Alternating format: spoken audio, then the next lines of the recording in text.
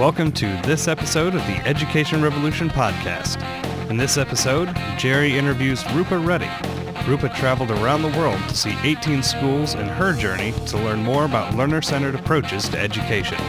They discuss where she went, what she saw, what she learned, and how it could be applied to the public school system. Okay, so I'm speaking today with Rupa Reddy. How are you doing, Rupa? I'm doing well, thanks, Jerry. How are you? Okay, and where are you located? Right now, I'm talking to you from Toronto, Canada. Toronto, okay. You did a very interesting presentation at the Aero Conference, and it was about a tour that you organized, and what was the purpose of it? Yeah, thanks, Jerry. It was a year-long project that I designed for myself, and I kind of called it a creative research or creative sabbatical year. And the purpose of it was to visit different innovative alternative models in different parts of the world and connect with inspiring educators who are behind some of these programs. And what were you trying to accomplish by this? So what I was trying to accomplish, to be honest with you, I did it as an alternative to a PhD. At the start, I was considering studying alternative models through the lens of a PhD, and instead I thought, it would be interesting to just get out there and learn as much as I could about some of the successful stories that are already happening and educators running things in small-scale versions and larger-scale versions, and to talk about things in more of a positive viewpoint. I was feeling like a lot of what we see out there is a lot of critique on systems and schools that are broken, but I thought it would be very interesting to be able to document and collect stories of what people were already designing and running in different parts of the world in very different contexts. And ultimately, what were you hoping to use this information to do?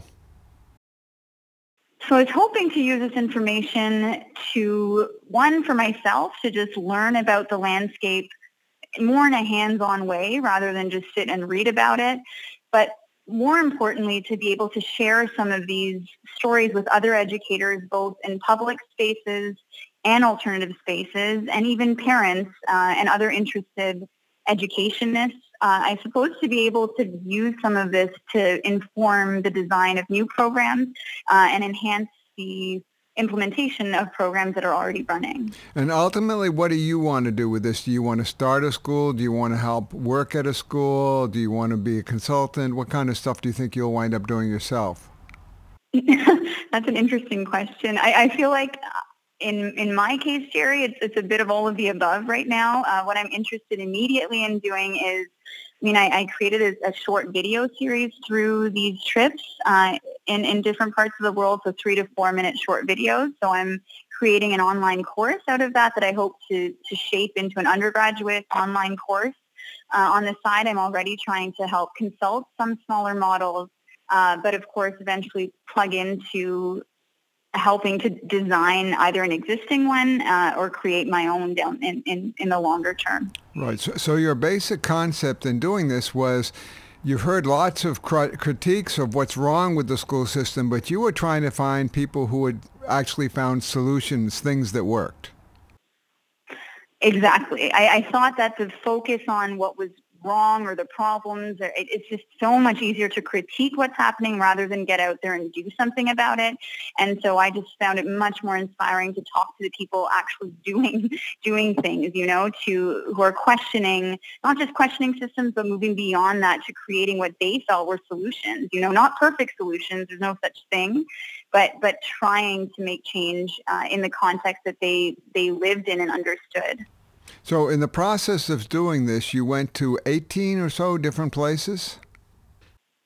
That's right. 18 different schools and counting, more than that now. But basically in the year, I traveled to 5 different countries. A couple of them I had been to before, so a total of 7 countries and 18 models of schools throughout those countries, yeah.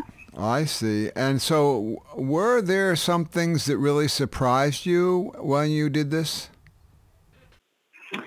Yeah, there are a few surprises. I think one of them is to see that there's such a range of alternatives and different definitions of what innovation looks like and what we mean by success and what we mean by quality. These are all big words. So to see that play out in different contexts. So to give you an example, I mean, one school like Green School in Bali, which is, very impressive in terms of the infrastructure. It's on acres and acres of land and made out of bamboo. You have a school like that that's serving a primarily expat community, but doing things in a very innovative way, very experiential, allowing students to explore themes like ocean life to then study other subject areas. So you see, that as one end of the spectrum. And then you can have a very low resource school, like an art program that I saw in Dharavi, which is a so-called slum community in Bombay in India. And they're running with very little resources, but working with art to empower children from disadvantaged backgrounds and communities. So seeing just, I suppose, to answer your question, the range of innovations out there, the range of possibilities, depending on the context. And what do you think was the common theme of all these places that you went to? What was a common theme? I think a common theme that I noticed throughout these alternatives was I'd say the spirit of the educators or facilitators or leaders that were running these programs. There was so much heart in what they were doing. Not to sound vague about it, but I think there needs to be a certain level of drive and courage to do something that's not in the usual mold. So a lot of these people weren't educators to start. Some of them were, but what the common thread was they cared very much about the communities they were working in, and they were dedicated to impacting those communities to change, but not just in the short term. So realizing that education isn't a short-term, 1-year pilot project. You need to be in it for the long haul, is what I noticed as a common thread across projects. Now, you talked about critiques of the current typical system. Have you had some experience with the traditional system? I have. The irony for me is that most of my experience, apart from doing this project and my personal interest, through my blog over the past few years, the rest of my experience was in traditional systems. I studied for a long time throughout my 20s. That's all I was doing. So I have, a handful of degrees from the traditional system. And I also taught in the system. So after doing grad school in international development, I became a trained teacher myself in Teachers College here in Toronto. And then I taught for 5 years in higher education institutions. So at a university in an undergraduate program in business and also in college access programs. So all of my teaching experience, much of it has been in traditional or so-called conventional classrooms. And so why was it that you sensed that there was something wrong in those approaches that you experienced? That's correct, yeah. And so that's what kind of pushed you in this direction. Yeah, I think, what it was, I remember there was a moment when I was sitting in my teacher's college class thinking about, I was being trained to be a math teacher and a business teacher. Those were two of my teachables. But I remember thinking when I'm in that math classroom with high school students, something is not working. I see the 5 students out of 25 really struggling with this material. And as a student teacher, I'm bending over backwards to try and help them after school and before school. But it just wasn't adding up. Funny enough in math, that we just weren't following the pace of learning of the student. We weren't respecting that. And it was very difficult, even for teachers who want to in the public system in a subject like math.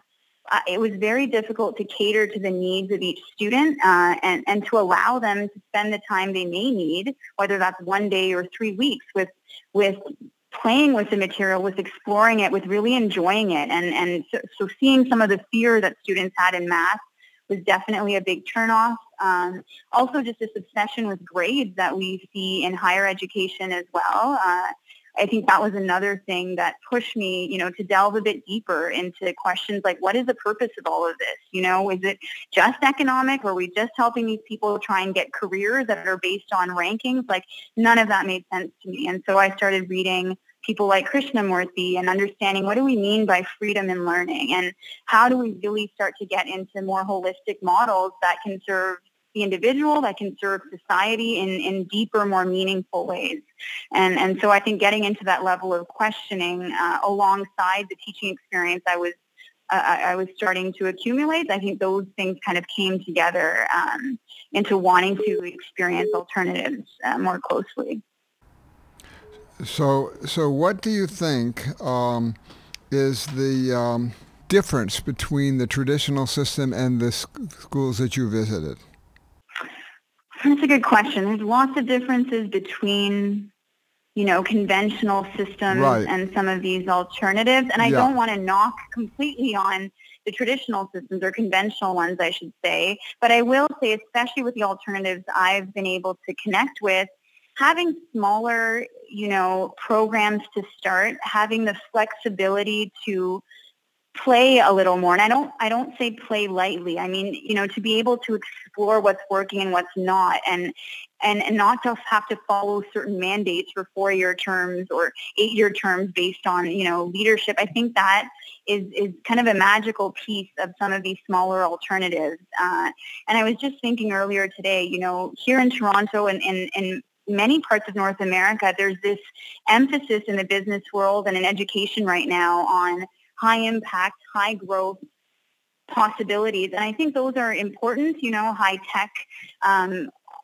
disruptions. People love the word disruptions in education and business, but I think there's also something very special about smaller models and small scale ideas and programs that are taking time to really understand the learners in front of them and the communities that they're in, and ask those questions about what do programs need to look like to best serve these students that I'm working with and these communities they live in, because the answer that you'll have is very different to what I might have, and that's okay. And I think that's something that is difficult to get to when you're working in bigger institutions. Okay, so now can you give us some real life examples of some things that you saw that really were eye-openers?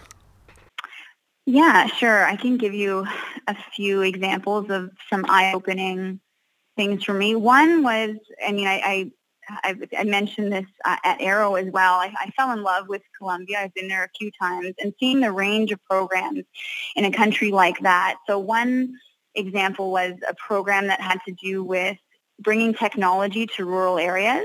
So the theme I was exploring there is technology versus tradition, and there was a really interesting educator who was using the model of Sugata Mitra, who started the hole in the wall experiment and self-organized learning environments. So the idea is you take technology into areas that may not have access to trained teachers or may not have access to the internet generally, and see how learning can happen in those environments. And so that's what he was doing in rural areas of Colombia, is helping bring what they call big questions. He explains that as seeds of discovery for students. So you ask these big, broad questions and allow students to explore what the answers might be, through using the resources of the internet in front of them, and seeing that, how that can be facilitated was pretty eye-opening in that context for me. What did you say? What did you say?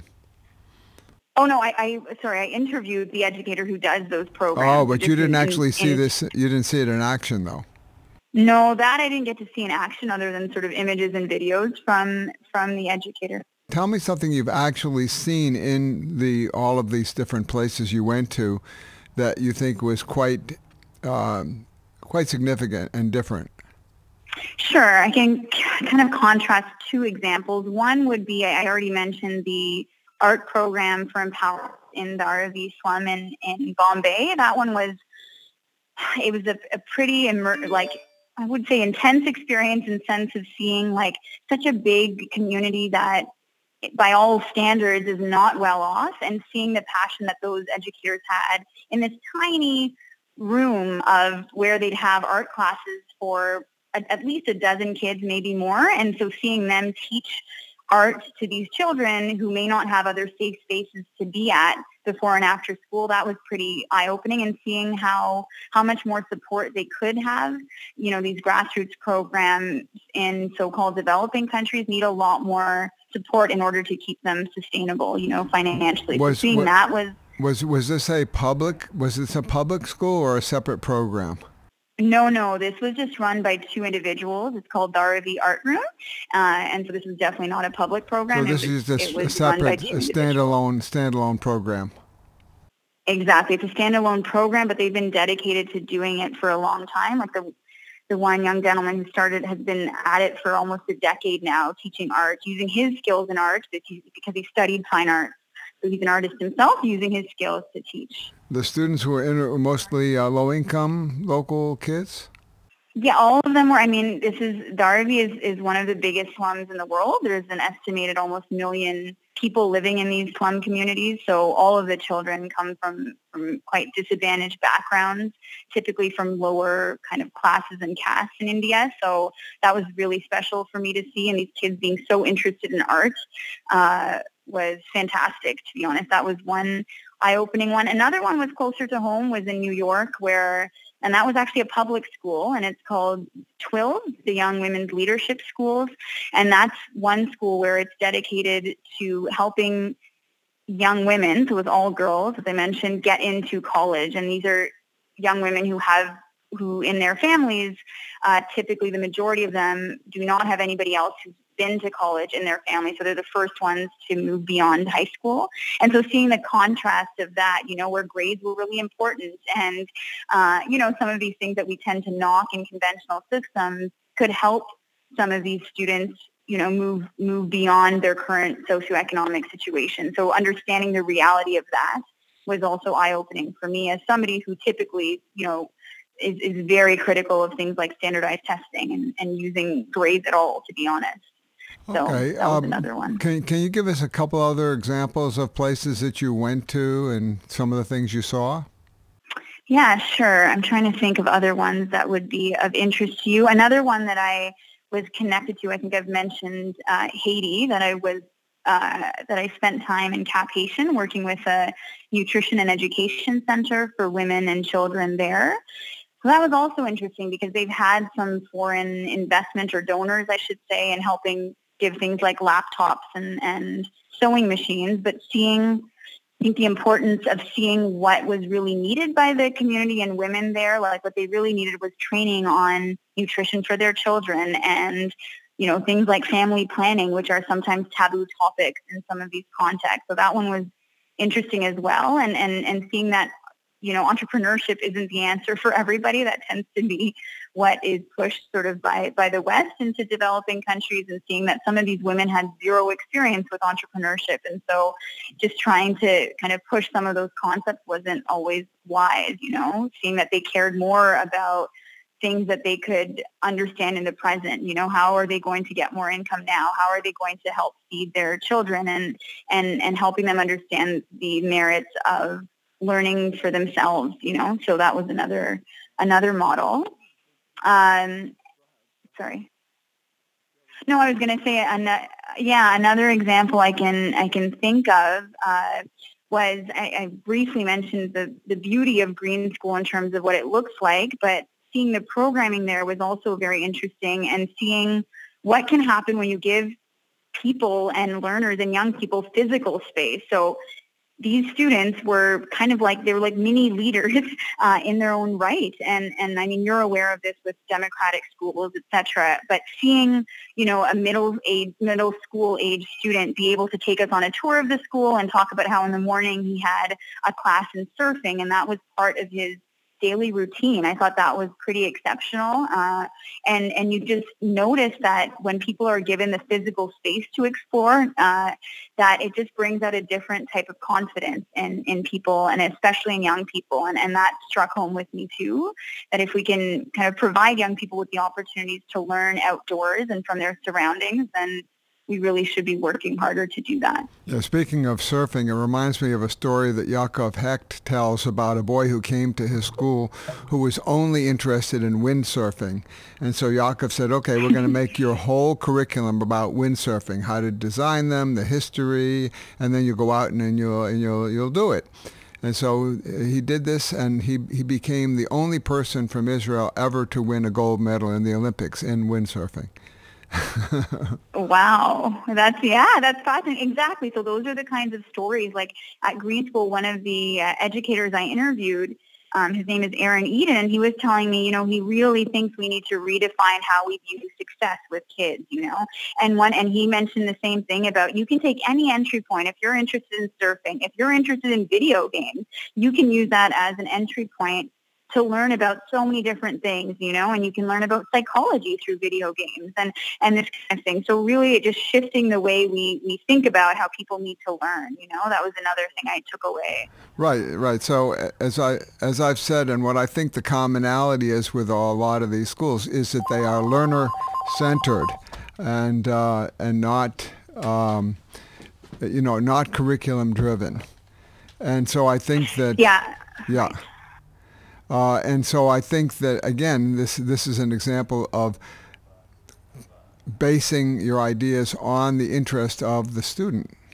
Yes, absolutely. And you had asked that earlier in a common thread. I mean, I had mentioned sort of the passion and the drive of the educators, but you're absolutely right. On the flip side, being able to give over that power, so to speak, to the learner or the child or the student, however you see it. And that's one thing that another, co-founder at Calapa, which is a school in Bogota, also affiliated with Arrow, as you know, and that's exactly what Veronica told me when I spoke to her is, that you need to be able to trust, the child and give them that ability to help direct their own learning, right? And to give them that space. And at first that feels chaotic. Maybe for a long time there are moments of chaos, but that's really important in order to get to meaningful learning, Right. from the eyes of the student. Yeah.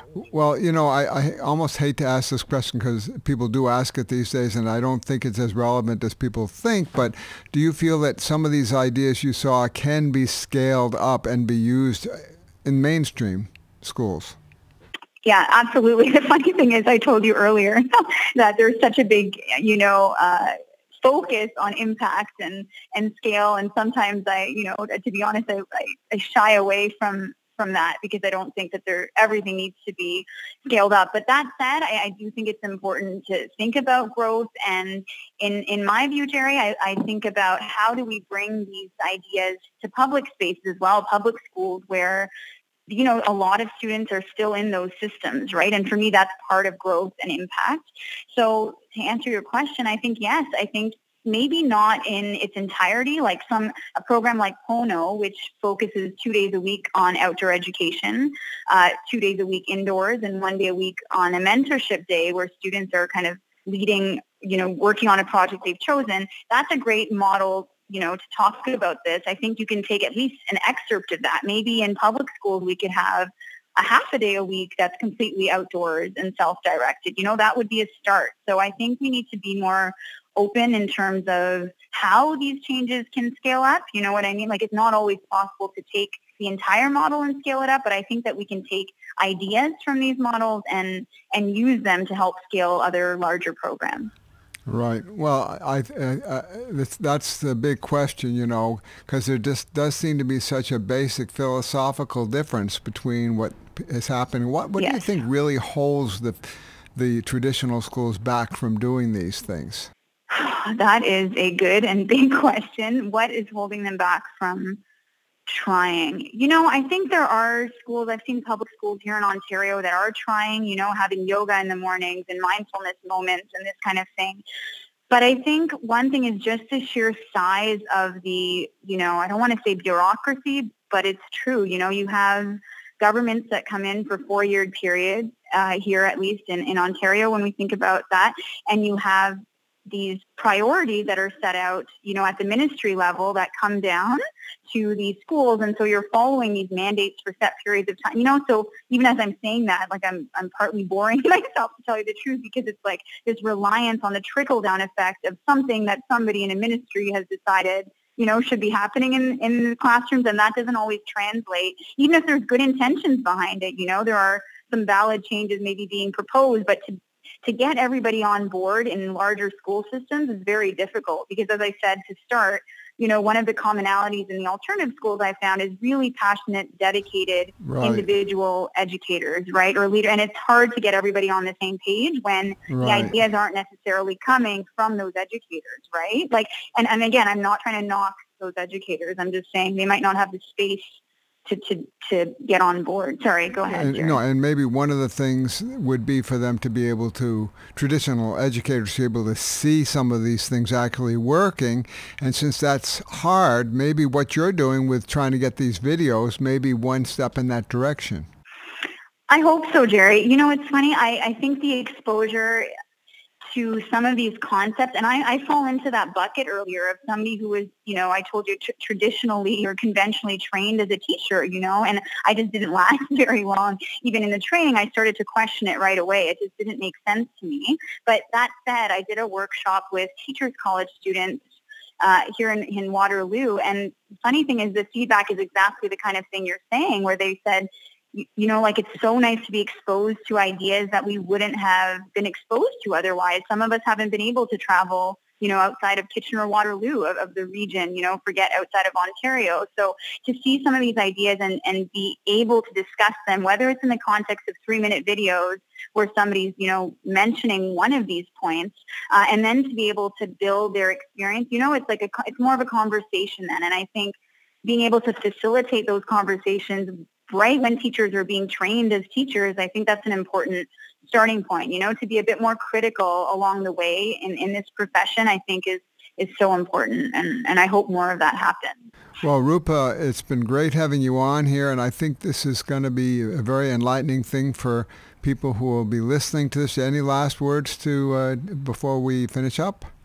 No, I just want to thanks for having me, Jerry. I think Arrow is a fantastic platform, and being able to present there last year was a really important part of my own learning. So I thank you for continuing all of this fantastic work. We appreciate it. Well, thanks a lot for coming to the Arrow conference last year. Maybe you can come again this year. It's going to be in August here in Long Island. And really appreciate you coming on. Thanks so much, Jerry, and hope to talk to you soon. All right. Take care. Bye-bye. We hope you enjoyed this episode of the Education Revolution podcast. As always, if you have any questions, comments, or suggestions, you can reach Arrow at jerryarrow@aol.com. That's JERRYAERO@aol.com, or at 516-621-2195.